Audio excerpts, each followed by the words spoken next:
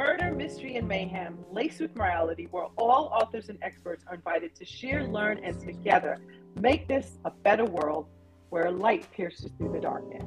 I'm excited for our guest today. I had the honor of meeting him through an organization that we both belong to. It's Crime Writers of Color. And his name is Christopher Chambers. He is a DC native, a professor of media studies at Georgetown University, and chair of the International Conflict Resolution Center. And he also serves as general counsel for a major corporation company in Saratoga Springs, New York, and somehow finds time to write best-selling crime fiction, graphic novel scripts, and vintage pulp. That's a pretty well-rounded person here. So I hope that people don't feel, like they're inferior right now. They may be struggling, but keep on listening because he's a down-to-earth guy. So he's the author of the Angela Bivens thriller series for Random House, the Rocket Crockett pulp noir series for Prose Press, and editor, along with Gary Phillips, of the Darker Mass graphic short story collections. You're gonna really want to listen to this. So it's the Buckaroo Rides Again, honoring Harlem's Herb Jeffries. He was a finalist in 2008 for the Penn Malamud short story for Leviathan. He's contributed to short stories to the Obama Inheritance, 15 Stores of Conspiracy North, 3 Rooms Press, The Black Panther, Tales of Wakanda, The Faking of the President and Midnight Hour, all major award-winning collections and bestsellers. His noir hard-boiled mystery Scavenger in 2020 won a starred review and profile in Publishers Weekly. And those of you who are writers know how difficult that is to achieve, so kudos to him for that. The sequel, Standalone, sees the return of the indestructible homeless addict turned P.I. Dickie Cornish, patrolling the unforgiving city streets ravaged by COVID. Wow, welcome, Christopher. We're excited to have you here. Oh, thank you very much. And I don't know when I have time to do anything. Yeah.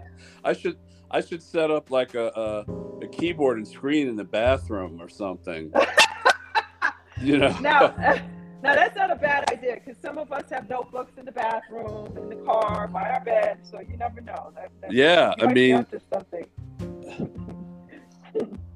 I definitely should do that. Or, sometimes I have ideas come to me in the shower, but here's the thing: it's not like book stuff. It's not writing. It's like day job stuff because the book stuff tries to eat through the other side into my left side of my brain to consume the stuff that keeps the lights on and the groceries bought.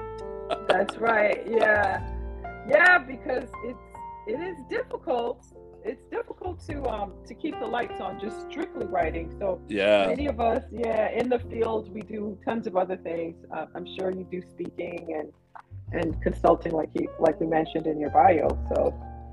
Yeah. Oh yeah, but this is my first. This isn't a hobby. And people probably have heard this before, but we're not hobbyists. We're not building a model railroad in our basement. Even though people like that, they take it seriously too. But it's still a hobby. That we're actually we're closer to I would say artists.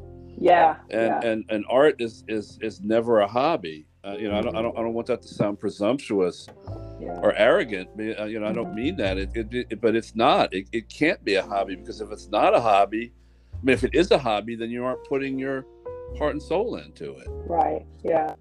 And I think that's evident in the accomplishments that you've made. There's no way that your writing life could be a hobby. With the accolades that you've achieved thus far. So, thank you. Yeah, kudos to you. So what would you consider your current role in the publishing industry right now? Well, it's funny. You had mentioned Crime Writers of Color. So many people in that group are so much younger than me now. I almost feel like, like the old player at the club, just kind of bopping around, and if anybody wants, me to buy them a drink, I'll buy them a drink, but otherwise they leave me alone. But I mean, it's I do feel that that I am kind of a veteran, but I at the same time I did bow out for a little while because of a lot of day job stuff, and as you can imagine from reading off my bio. So I come in and I come out of the business. But I like, I'm certainly not an old elder statesman, kind of like a Walter Mosley. I don't consider myself that. Yeah. I consider myself an elder statesman, more like an elder, or just like an elder, like any other elder that you would come to say, look, I mean, you've been through the wars. How have things changed? How they remain the same? What advice can you give? How did you come up? Blah, blah, blah. Yeah. I'm not looking down from Mount Olympus like some of these people are, whether they're in our genre or not. But, I'd like to think that I have a reputation. I have a body of work, and it's a very diverse body of work. And it's one that presses the envelope. I don't like dealing with tropes and trends. And, when I was younger and I was writing, I was still practicing law. I was writing mystery and crime novels, hardcovers at a time when most in a smaller African American audience were reading relationship related novels. The player with 5 boyfriends, or I'm sorry, 5 girls. Well, could be 5 boyfriends, 5 girlfriends. The pastor having an affair with somebody, that kind of stuff, and it was hard at first, because you had Walter out there who was breaking down walls, but then there was a lot of other people that were really trying to kind of make a name, and a lot of them were Black females, like Grace Edwards and Valerie Wilson Wesley and Eleanor Taylor Bland and Barbara Neely. And then now in Crime Writers of Color, I would say 2/3 of the members are female, African American, Filipina, Latina, Asian, South Asian, Indian. They and it's really just exploded, especially for women of color. Whereas when I started out, there were very few men, and then there were these kind of iconic few women, and that was it. Yeah. And like Frankie Bailey, has been around forever. I mean, and they were real pioneers, and now they have this generation of daughters, if you will, in Crime Writers of Color, that have really turned the mystery and thriller and crime fiction genre on its ear. Whereas now with me, I mean, with the men, I don't know. I mean, it seems we've got our stable, but a lot of the people, from where I look in the business now, who are writing the cutting edge stuff, it seems to be moving away from crime fiction and mystery to real, almost literature. Yeah. And it's almost literature of crime. If you look at S.A. Cosby, Sean Cosby's stuff, it's almost, and John Virtue's stuff, it's kind of a literature of crime, rather than, strict mystery, check off the boxes, kind of mystery or crime fiction. So, I don't know if we males are turning the industry on its head. I think we're just moving into a new and exciting direction, whereas the females of color have just turned the whole thing on its ear. So whether you look at it from that point of view or the other, we're really doing a lot of incredible things these days that I never would have thought of back in 2000 when I started writing. Yeah, that's true. And I'm glad you pointed out, the color it's diverse. It doesn't just mean African American. There's a lady, oh my goodness, she's such an incredible writer. She lives in Singapore, and she is Indian, and her name is Damayanti Biswas. Yes, yes. Yeah, she's a fantastic writer, and it reads you're right. It reads like some. It's beautiful prose. Oh my goodness, it's more like a literary art. Yeah, Yeah. it is yeah, and I didn't mean to say that it was just males of color, younger Oh males of no. color who were Yeah. moving into the literature thing. I mean, but because she's an example of somebody who has definitely done that. But it's like everywhere you look, there are people pushing different envelopes. I mean, the Yeah. Publishers Weekly and Crime Reads say that I push an envelope, with these Yeah. books. It's we're pushing, and that's what's good about diversity is that Yes. you're always moving forward because you have new voices pushing things, taking them out of the old ruts and the Yes. staleness and the sameness and pushing them into new directions. So it's exciting, to see Mhm. that. It really is. Yeah. Are there any new projects you've been working on? Well, I have my in this Dickie Cornish series, the second book just came out, literally just came out, Uh-huh. and so that's Standalone, which is the sequel to Scavenger, Okay. um, from Three Rooms Press. I'm in an anthology called Witnesses for the Dead. That's Yeah. coming out in November, with a really exciting lineup of people like Gary Phillips and Gar Anthony Williams and Richie Navarez, just a bunch of people from Wow. Soho Crime. And Yeah. that's a crazy collection of Wow. crime short stories where the theme is somebody who is witnessing or has witnessed somebody getting killed. Wow. And either in real time or it happened, 10 seconds ago or 10 years ago.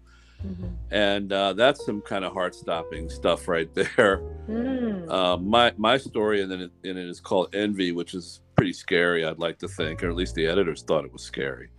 So, Wow. Why is it scary? well, because I'm moving into more of a suspense mode in that story. It's still crime fiction, but it's more of the suspense, like what's going to happen next. It's written in first Yeah. person, and Oh. it's kind of unfolding in front of you, and you're kind of given a lot of misdirections of the story is basically about this kind of milk toast kind of nerdy guy who lives with his mama in the hood, and Hmm. he's out walking his mama's dog one night, Hmm. as he does every night. She's this little spoiled little lap dog.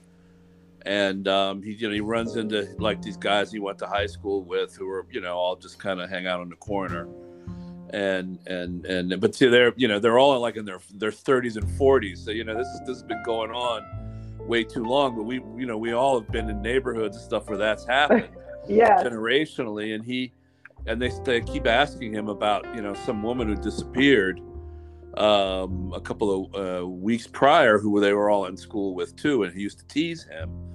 And he's walking his dog, and he sees a girl who's obviously a white girl, is obviously a gentrifier who's out jogging and stuff. And she's a neighbor, and he's seen her and tried to talk to her just to be nice to her, but he sees her kind of jog into the darkness as he's walking the dog, and I can't tell you the rest. Oh. Oh man, that's a cliffhanger. Okay. Envy. Yeah. I'm gonna have to buy that then. Yeah. So it's called Wow. Witnesses for the Dead, and it's coming out on November 12th, I think, Okay. from Soho Crime.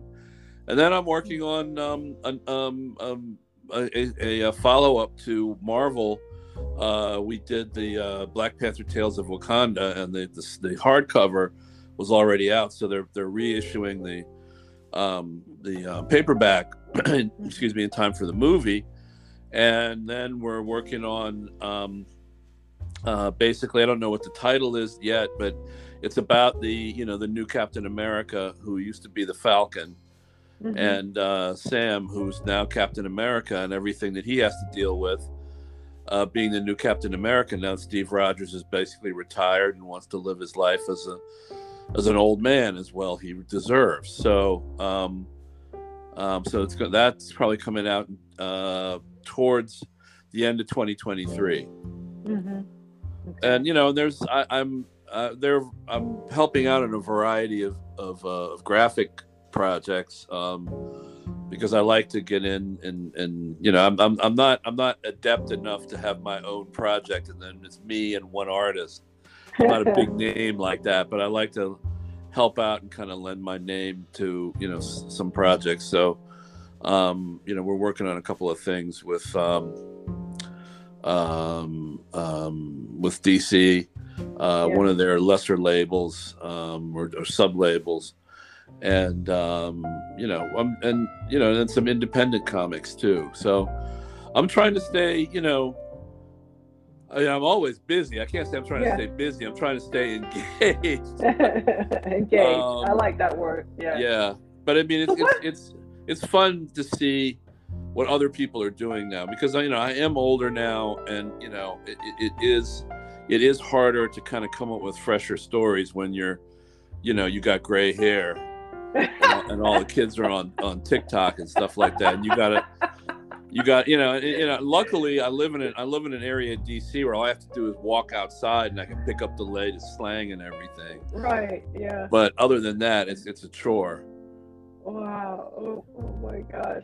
Yeah, we were learning about, actually, it was at Killer Nashville, about getting on TikTok. It's a great platform for authors. And so, just even, you don't even have to be an older author to struggle with something like that, because even the younger authors were like, oh, what does TikTok have to do with writing? But yeah, it's out. hard. I mean, it's almost, if YouTube for just speaking or reading or having a trailer, if you have that, is much more straightforward. But TikTok, yeah.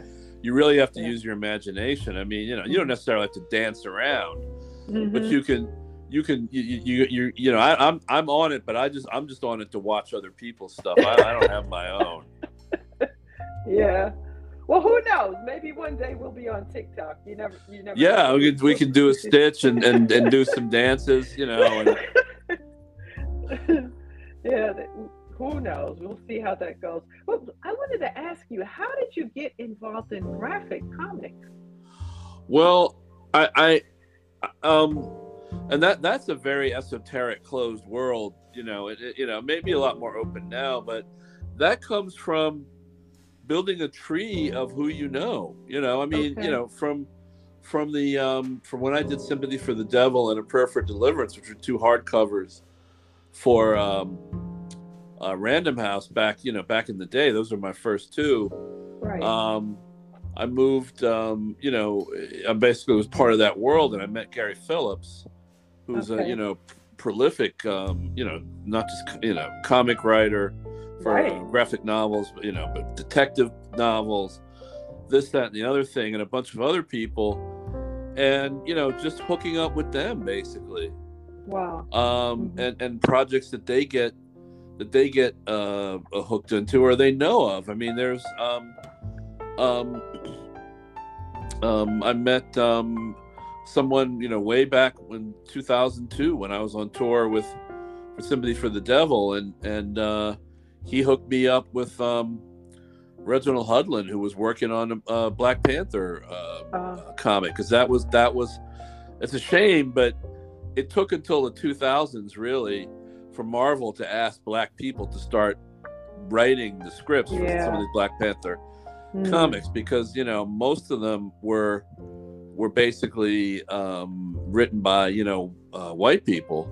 But even Blade, the vampire killer of Marvel, I mean, his character was invented by and written by a guy named Marv Wolfman, who was not Black. And but I mean, I got to meet these people, and in turn these people said, hey, why don't you punch up the script a little bit, and why don't you give me some ideas of what some of these panels should look like for the artists, because I have a very visual mind as well.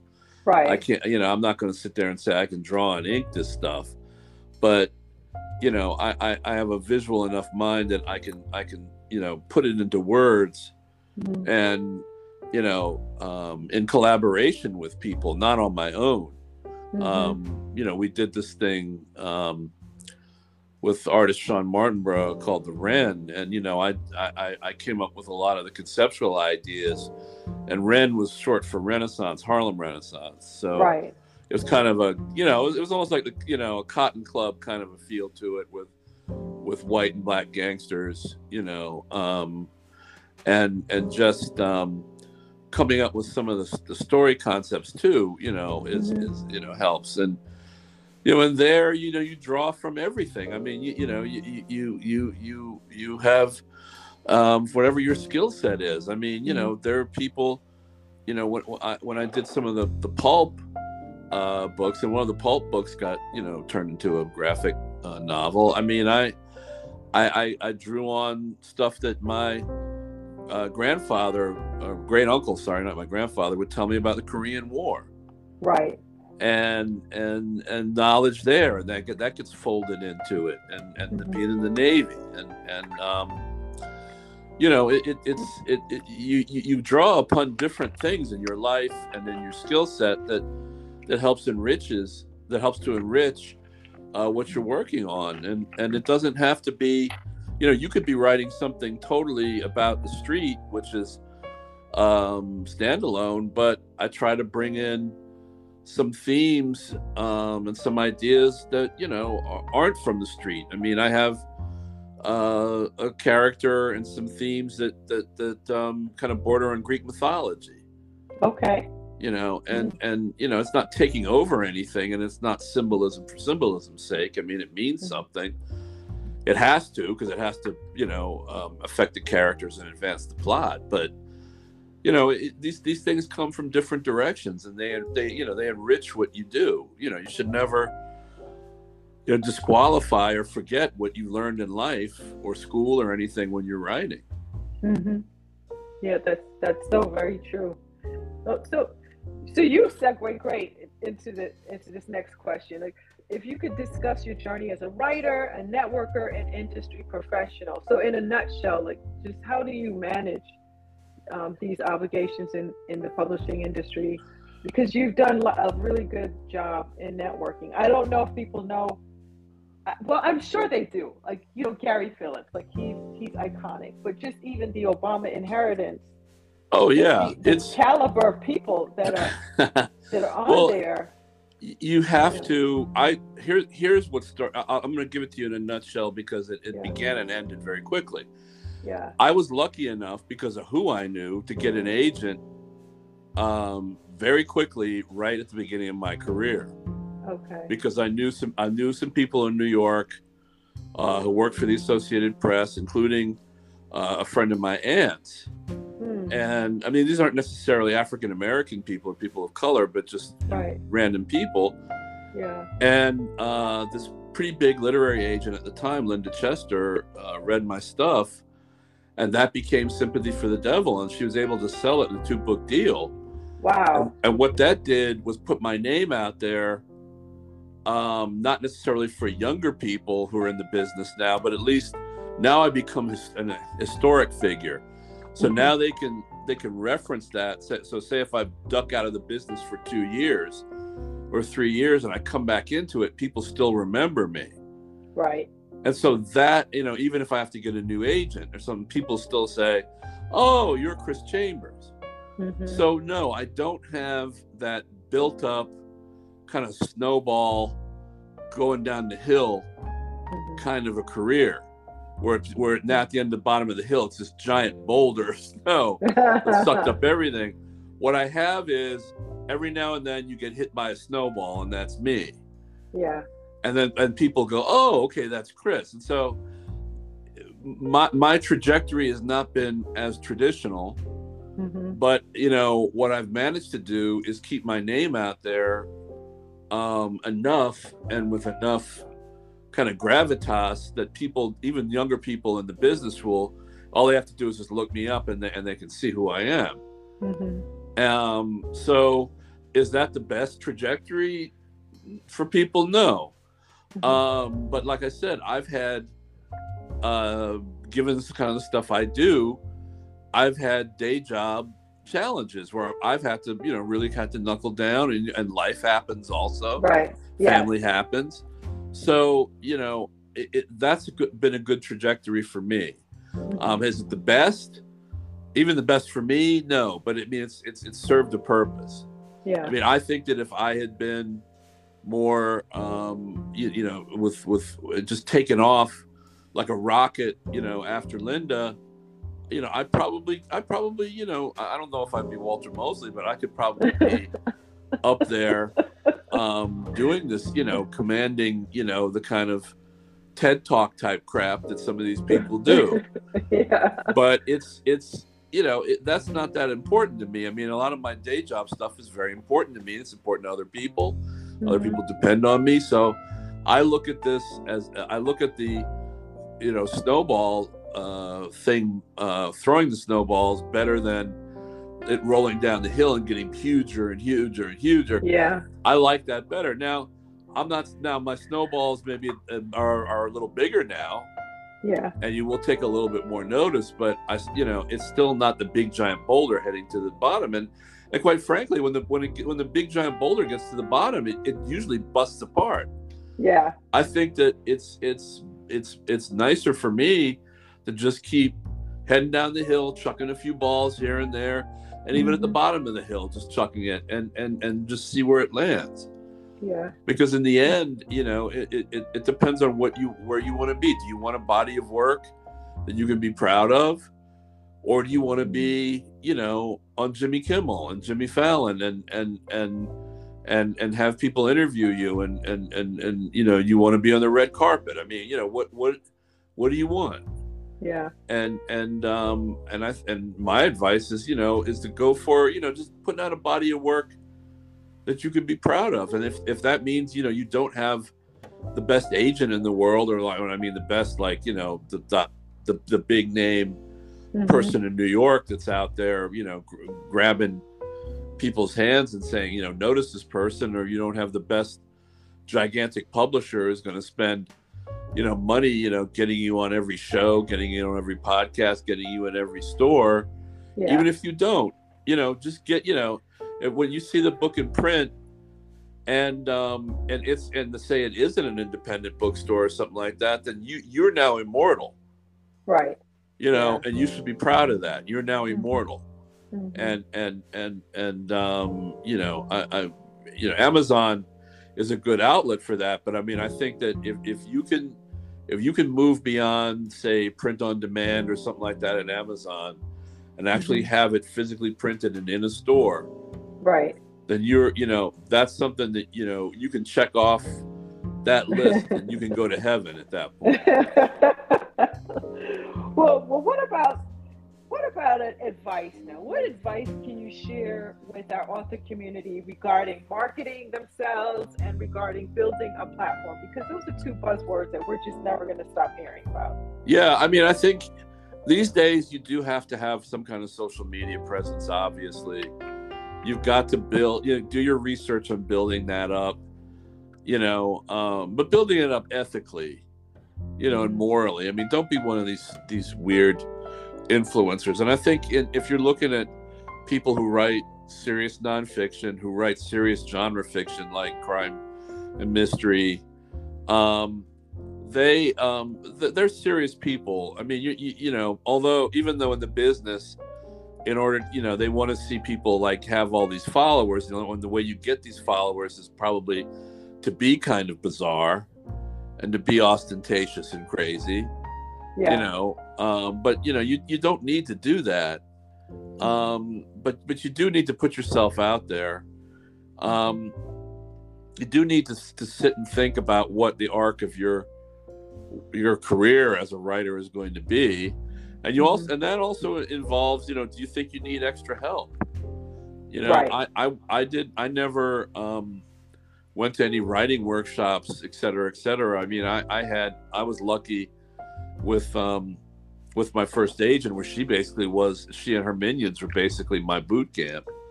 Wow. And everything I learned from her. And then, whenever I'd move into a new genre, like say the pulp or something like that, I would be with somebody who would boot camp me. Yeah. But at some point, you have to decide whether you need that extra help. But I mean, but do it after you think through what extra help you need, if you can get any feedback, don't just spend money on writing workshops and going to writing workshops here and there and traveling. Get some serious feedback and then be specific and strategic, and learn from it. And and again, I mean, and if you really are serious about pushing this, I think having an agent is they are the gatekeepers, fortunately or unfortunately, for the industry. I mean, just like it shouldn't be that way, especially for novels, right? In any genre and any kind of prose. I don't see why that has to be that way. But it is, and it's like that in the in the film and TV and music. Whereas it didn't used to be, in music, they'd send people out to clubs and sign you right there. And if you had a manager and an agent, you wouldn't get taken advantage of, but they didn't want you to have one. Right. But but now it's a little different. Although some publishers will pick you up if they think you've got the right stuff. But then, when it comes time for a subsequent work, you should definitely try to find an agent. So I would concentrate on, developing the craft, and then thinking about, what kind of representation you're going to need as you enter into it. Because there are some ways you can enter into it without it. I mean, there are competitions and there are scholarships, and there are groups, even crime writers of color that'll offer that kind of stuff. Right. But then at some point you're probably going to have to get an agent. So you might start thinking about it up front. Yes, I mean, I got an agent after a publisher picked me up. Well, that's exactly what I'm saying. I mean, I'm not saying, you got to go through the traditional route and sweat that out. What I am saying is that, I mean, at some point, whatever leads you into the business, at some point you're going to have to get an agent. Yeah, that's true. We were even talking earlier about Killer Nashville. I just met a young lady there who picked up numerous awards, and she's actually indie published. She's self-published. Right. But she's so successful. She got an agent just to manage all of her books, and some of them are people are looking at them to be opted for movies, and she needs someone to negotiate. So that might surprise people that even if you are indie self-published, that once you get to a certain level, having an agent would really benefit you. A lot of it is, I mean, and then what happens is sometimes it's like, that's how people like Elon Musk, get rich. I mean, at some point, right. If you're noticed by major publishers or their smaller imprints, which they like to call independent, and they're not, but you might get, they might try to buy you out, and you're still, so you're going to need somebody at some point for that anyway. And then they'll start printing your books and go more mainstream. And then it's the same with book to film. I mean, you can have the best literary agent in the world, but you still, unfortunately, have to find somebody in Los Angeles that does book to film. I mean, so now you have to go through another level of nonsense.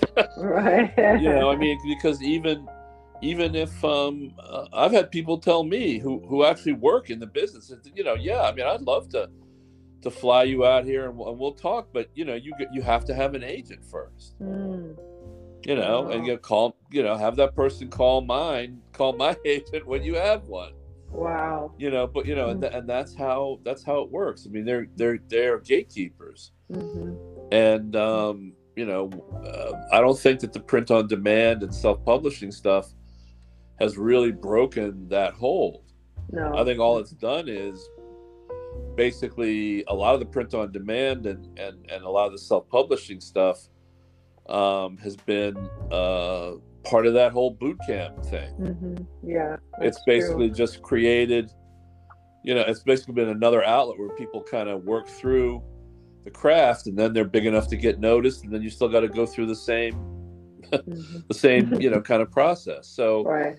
you might as well do your research, talk to friends, talk to people who are writers, and and a lot, and that's how a lot of this stuff happens. People talk, you talk to X, Y, and Z, and they tip you to A, B, and C, and C says, yeah, I know somebody, and who's an agent, might be looking for somebody. You talk to that agent, that agent says, well, I'm not really taking on really new people, rookies, but this person is.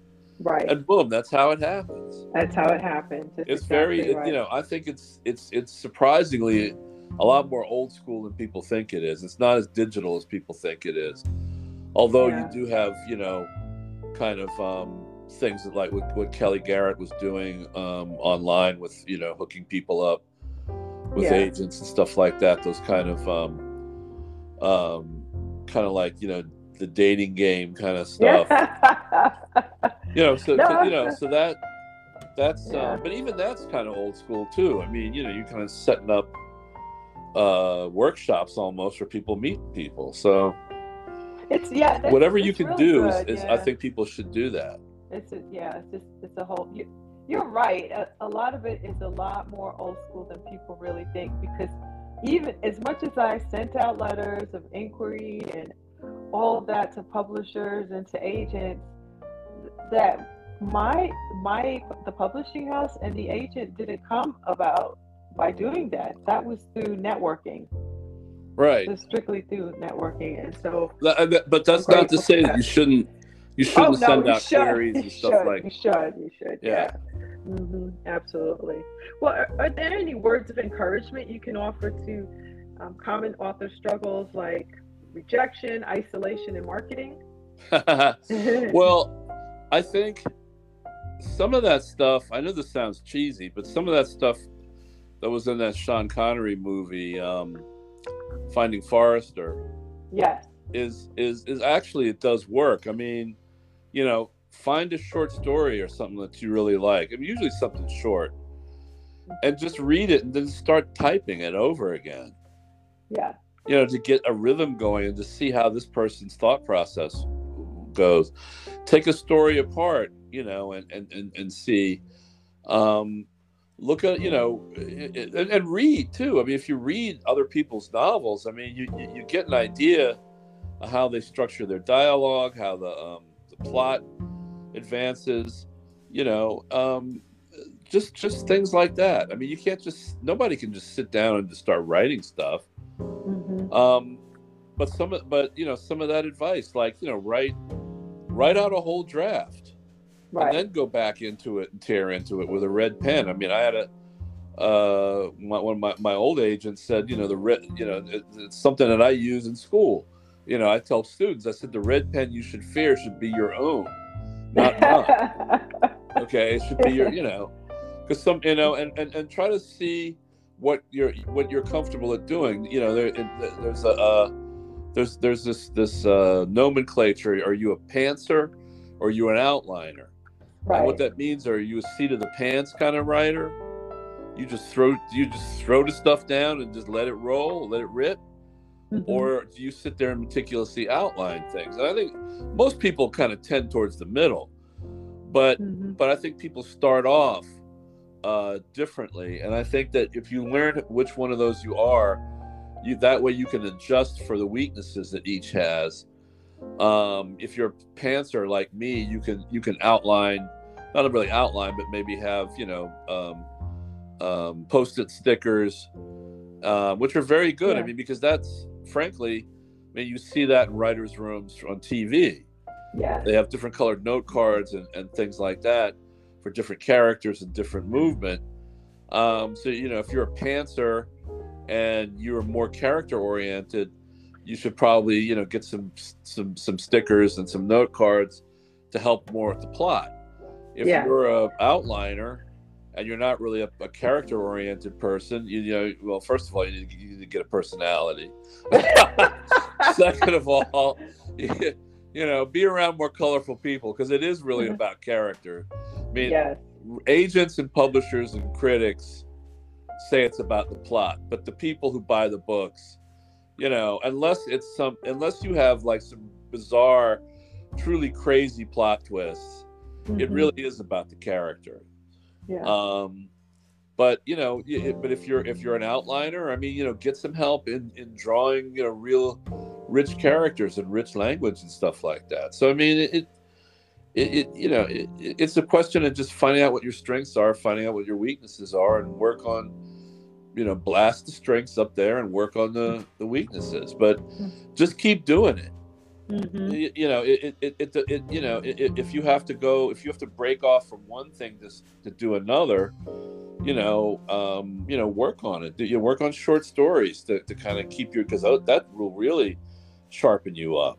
Yes. And submit to magazines. There are magazines and a lot of online magazines that'll take short stories. That'll help you not only with the craft, but also build your name up.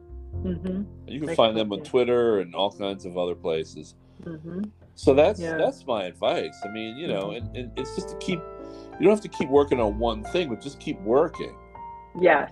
On it. And, get some advice from people you trust, from people in the business, preferably, but people you trust.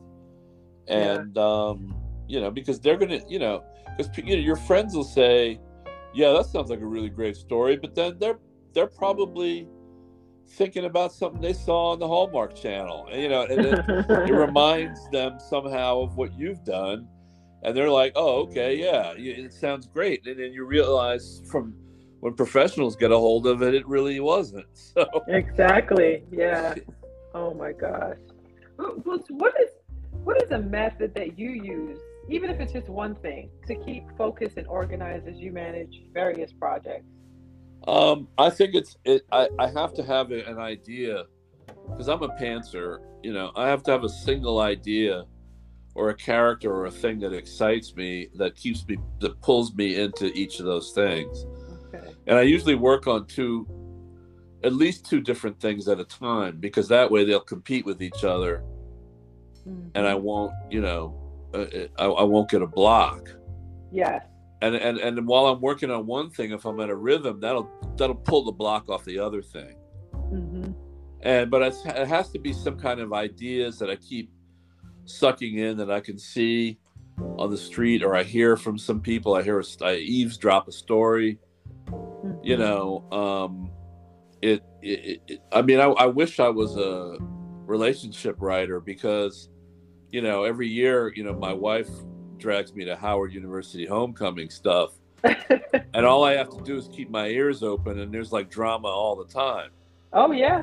And and it's whether and I'm talking about middle-aged people here. I mean, and you leave your ears open for like the kids. I mean, you just basically bring all that inside and eavesdrop, and just be aware. Ideas will come to you, and if you got a good sexy idea that can pull you into these projects, mm-hmm. so they don't seem like work, like drudgery. Right. That's how it happens, because the minute they start to be like, oh well, I guess I got to get up at 5 a.m. and start writing. It's not going to work. You have to be excited to get up and do that. Yeah. However, if you do find yourself awake at 5 a.m. and with nothing to do, start writing. That's right. Yeah. And I think that is what you have to do. You also have to, and this goes back to the first thing I said about hobbies. You have to train significant others, wives, husbands, boyfriends, children, parents into your world, to say, look, I'm a writer. Right. Okay. Don't make fun of me. I'm doing this. This is my passion. This is what, you don't have to support me outright. Just don't get in my way. So let me ask you this, because we're similar in a way where you didn't really leave law, because you still practice, but you kind of segued into, yeah, a little bit. So you kind of segued into being like a full-blown writer. And I kind of segued from school administration. I was a school principal for many years. Uh-huh. And I had this crazy idea I wanted to be a writer for full time. And I'm telling you, I think friends and family thought it was a phase, thought I was going to go back. They thought I was. I think they thought I was crazy. I would hear things like, "You're wasting your education." Did you hear any of that? Yeah, I did. Fortunately, when I started, at the turn of the century, basically, that was, especially for lawyers, that was kind of like a hot ticket. Um, but that fizzled pretty quickly.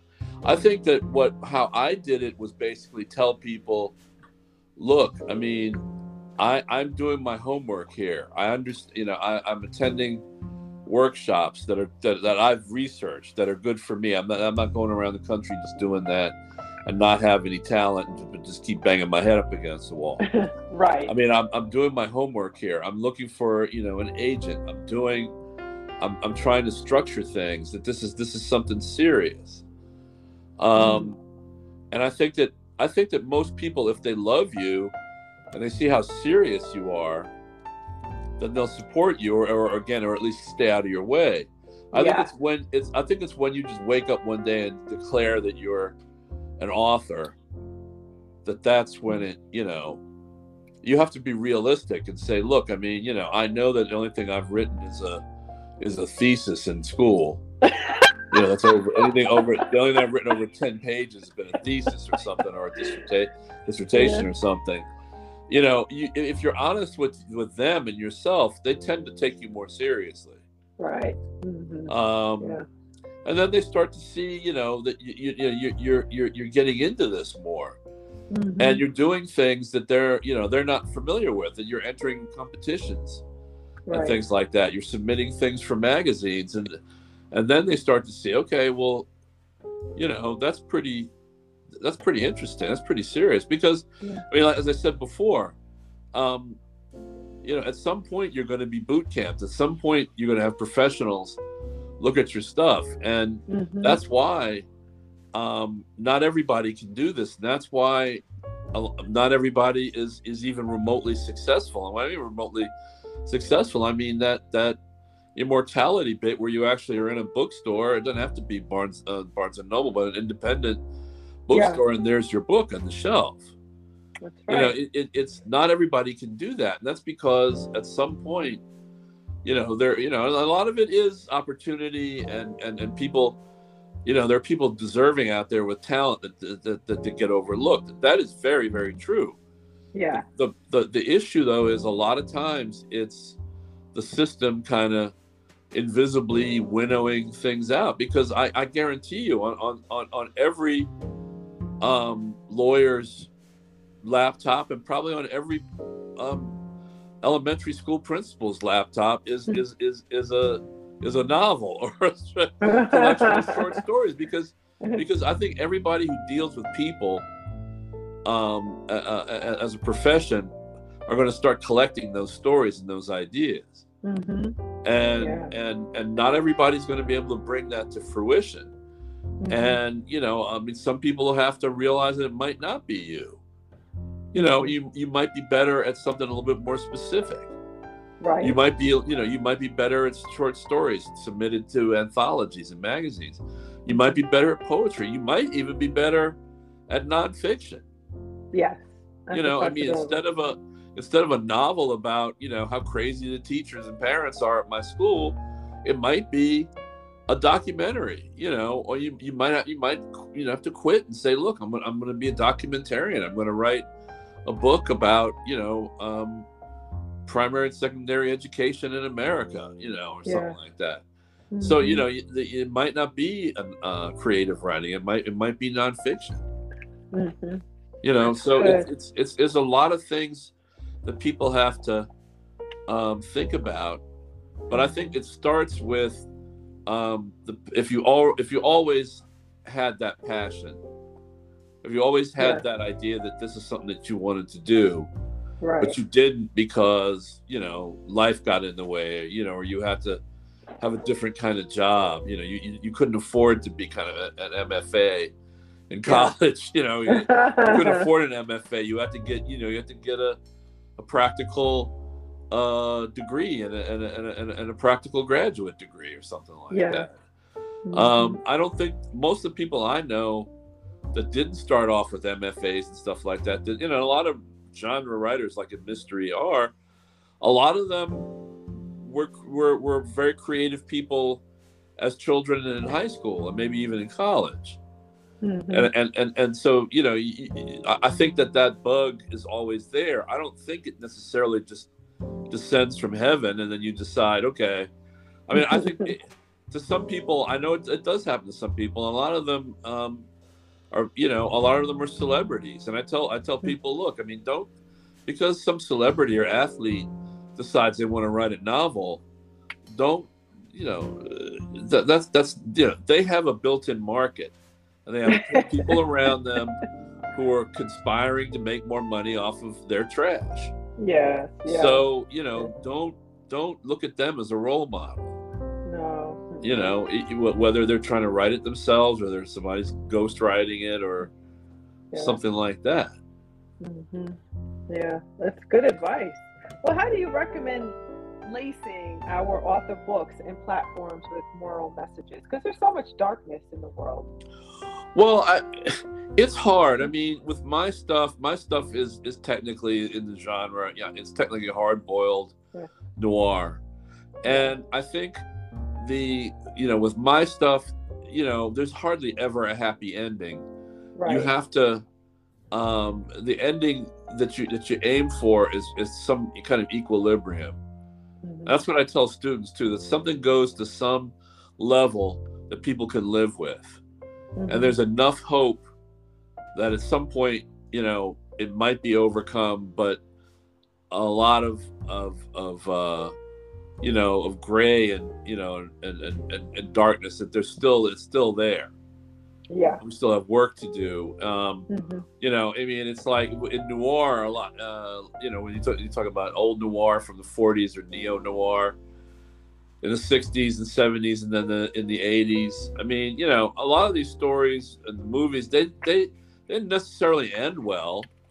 They just ended, and there was some equilibrium to it. Right. I mean, even some of these neo noir movies. I mean, even it's like and they've even considered a movie like Fargo was neo noir. I mean, it didn't end particularly. I mean, all the people, the killer kidnappers. I mean, one got put in a meat grinder, the other got shot and arrested, but. There was all this destruction, all of this stuff, all because of a bunch of greed and stupid stuff. And in the end, the woman is there with her husband in bed saying, they're watching TV, and it's like, things aren't great, but we aren't doing so bad. After she's been through this, incredible, crazy stuff. Yeah. And it's you don't want to manufacture, hope. Mm-hmm. You don't want to like have it just out there for no reason. I mean, there's always going to be pessimism and bad stuff. You just want to make it so that people can just keep on keeping on. That's it. Yeah. Because the morality in a lot of noir is a lot of amorality. It's not immorality. That's all throughout whatever crime fiction, but it's amorality. It's kind of like a lot of stuff is relative. Yeah. And you might have characters that are the protagonists, but are just so messed up, that they're not going to mind taking shortcuts or not speaking up for people when they should.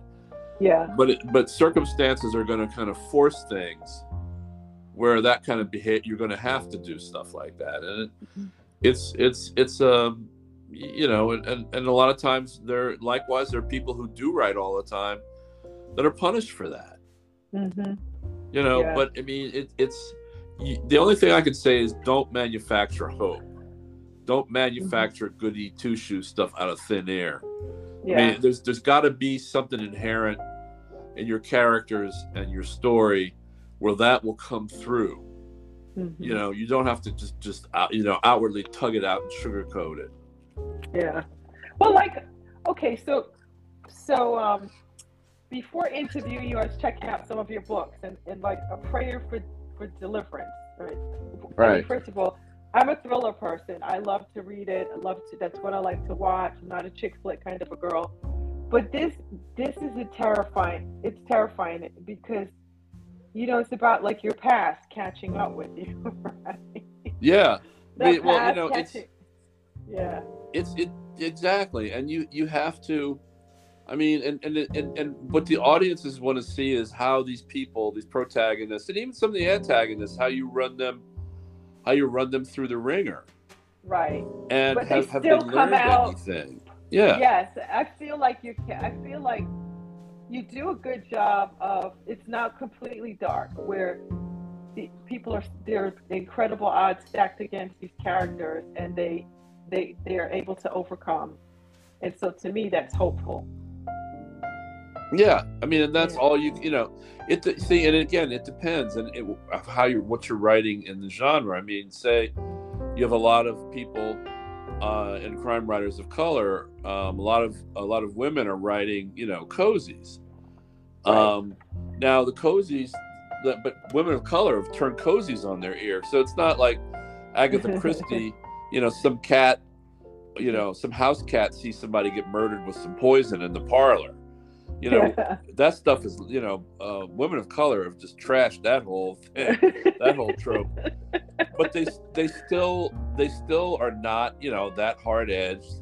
But they do have they do have a little bit of a hard edge because a lot of it is based on the reality of being a woman of color who might be a single mother, juggling 2 or 3 hourly jobs. Yes.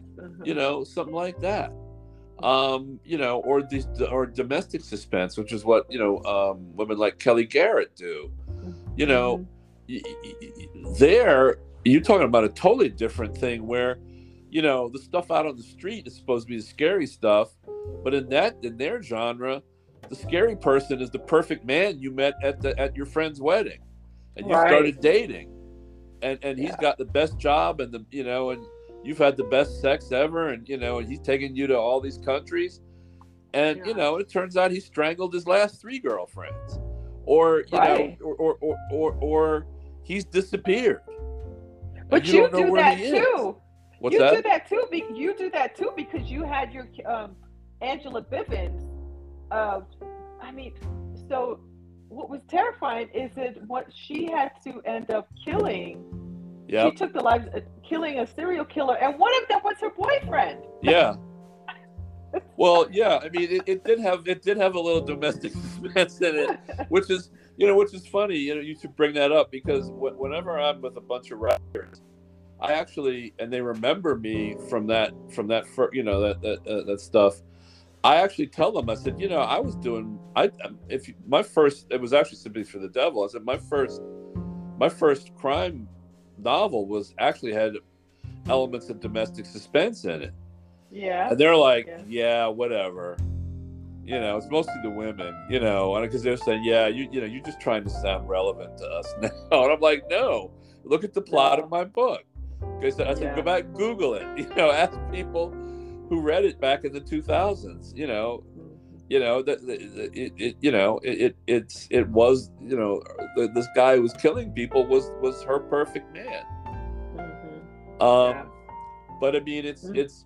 I think the difference is I was using that as a vehicle and not the primary thrust. And but I mean, it depends. So they're going to try to get to a moral plane in a different way. So their morality might be that this bad person gets what's coming to them, but the protagonist is still just worn out, ragged, and has lost everything he or she has held dear, and is a little embittered, and moving through life a little bit more embittered, maybe a little bit more aware, but a little bit more embittered than they did before. I might say she did before, because a lot of them are women. Yeah. So even then, we're not talking about happy endings. We're talking about a happy ending where, let's say, this villain gets some kind of comeuppance, but at what cost? Yes. I mean, some of them Mm-hmm. might be, you know, one person gets sacrificed and the real villain kind of keeps on going because Mm-hmm. that's how the world works. You know, you could have an ending like that. Mm-hmm. Yeah. So that's the morality is you know, you'll see the morality and the uprightness in the characters. Even if they started off just, you know, like with my character Dickie Cornish. I mean, he starts off, you know, you first time you see him, he's living on a steam grate on top of the Smithsonian, Yeah. drinking, you know, Mickey's and smoking K2, and thinking about, you know, when he escaped from rehab and just a hospital gown, Yeah. naked, out on the street. Mm. People, you know, kids were throwing rocks at him, and the cops had to come get him. I mean, that's how you see him. The first thing you see in Right. Scavenger, and now in this book, he's actually trying to hold down a job, and he's getting, he's taking his meds because he's going back to the VA. And but Mm-hmm. even going back to the VA is terrible. I mean, there's bureaucracy, and there's a subplot going on with that as well. You know, and it Mm-hmm. affects the major plot. And Mm-hmm. you know, it's you know, he's overcoming in steps these things, but as he rises in each step, the challenges get to be more sophisticated. At the Right. initial step, when he was lower than low, the challenge was staying alive and not Right. ODing, you know, or going to Mm-hmm. the shelter and cleaning up. I mean, now it gets higher level, and Mm-hmm. you know, that's how life is, you know. That's exactly right, and it's it's about bringing truth to what it's like new levels, new devils, you know. So Right. you move from the hospital to the I like streets. Now that. that's a I'll have different. to steal that. Yeah, yeah. So each level of success will come with its share of challenges. So Exactly. I like that you said that. Well, are there any author news or events you'd like to update us about? And also, please, can you tell us how we can stay in touch with you? Oh, I'm on. I have to. Well, I mean, I'm going to be having in the DC area some book parties starting in November and December, Okay. and you know, just keep watch on there. I'm on Instagram at Prof Chris C. So at Prof Chris and the letter C. Mm-hmm. I'm also on Facebook, Christopher Allen Chambers, and Christopher Chambers is the author page. Mm-hmm. And I'm on Twitter, and I changed my Twitter handle, and now I forgot what it was. But it's if you look up the Journal of Dangerfield Newbie, or just put up Okay. Dangerfield Newbie. That was one of the guys that got killed with John Brown, by the way. Who's a Oh, hero of mine. okay. You can find me on Twitter, but Instagram, I'm all over Instagram and Facebook at Okay. Prophecy on Instagram, and Christopher Allen Chambers on Facebook. Mm-hmm. And Okay. then you'll see where I'll have some events coming up. I'm in most bookstores. Standalone is in most bookstores, including Barnes and Noble. And of course, you can get in at Bookshop if you want to support indie bookshops online. And of course, good old Jeff Bezos. He sells it too. All right. Okay. So, okay, and so you were telling us about some other projects that you're lining up Oh, for and November and then December. on November 12th, my anthology with Gary Phillips and Gar Anthony Williams, Witnesses for the Dead, comes out from Soho Crime. That is an anthology about people who witnessed or are witnessing somebody being killed, and what they and how that affects them. And there's all kinds of scary suspense and stuff like that. Yeah. So that comes out. Witnesses for the Dead comes out on November 12th, and again, Standalone, the second Dickie Cornish mystery, just literally came out. Oh wow. Okay. And that's standalone, and that's the Standalone, latest book. yes. Okay, that's the latest book. Okay, that's exciting. And you're doing local book signings as well? Yeah, I mean, right now, before we get any parties going, because it's a crowded season, I'm just people have me come into the store and sign stock, and then they put them up on the shelf with a nice bright sticker. So that's fun to do. Oh. Sometimes you sell more books doing that than having a formal event. Yeah, that's true. You'll have I've been to things where I've had 40 people sitting out in the audience, and 10 books get sold. Wow. But then I'll go into a store, whether it's in DC or in Manhattan or wherever, and I'll sign them, and they'll put stickers on them, and they'll put them up in the front, and over the course of 3 days, they're gone. Oh, wow. Okay, that's a great marketing tactic. Yeah, you should always go into stores and sign your stock, because then the people will remember you, and they'll hand sell, the books. They'll recommend them. They'll have a sticker on them that, it's autographed, and it'll be, because, they want to sell the books. Mm-hmm. They want to sell books. I mean, they're not totally jaded where they're only going to, they're only going to push the big names. Yeah. They want to sell all of them. They want to sell everything they've got, and anything that they can do to do that, they will do. Trust me. Yeah, but that's good advice to authors, not to neglect your local bookstores, and know that, and to know that, hey, if you get those stickers showing that it's been signed, and that you interact with the staff there at your local bookstores, that's an in for you, because then they can say, hey, I met this author. Yeah. That's such a good tactic. I'm glad that you shared that. So is there anything that you would like to leave our listeners with? Well, go out and buy Stand Alone from Three Rooms Press by Christopher Chambers.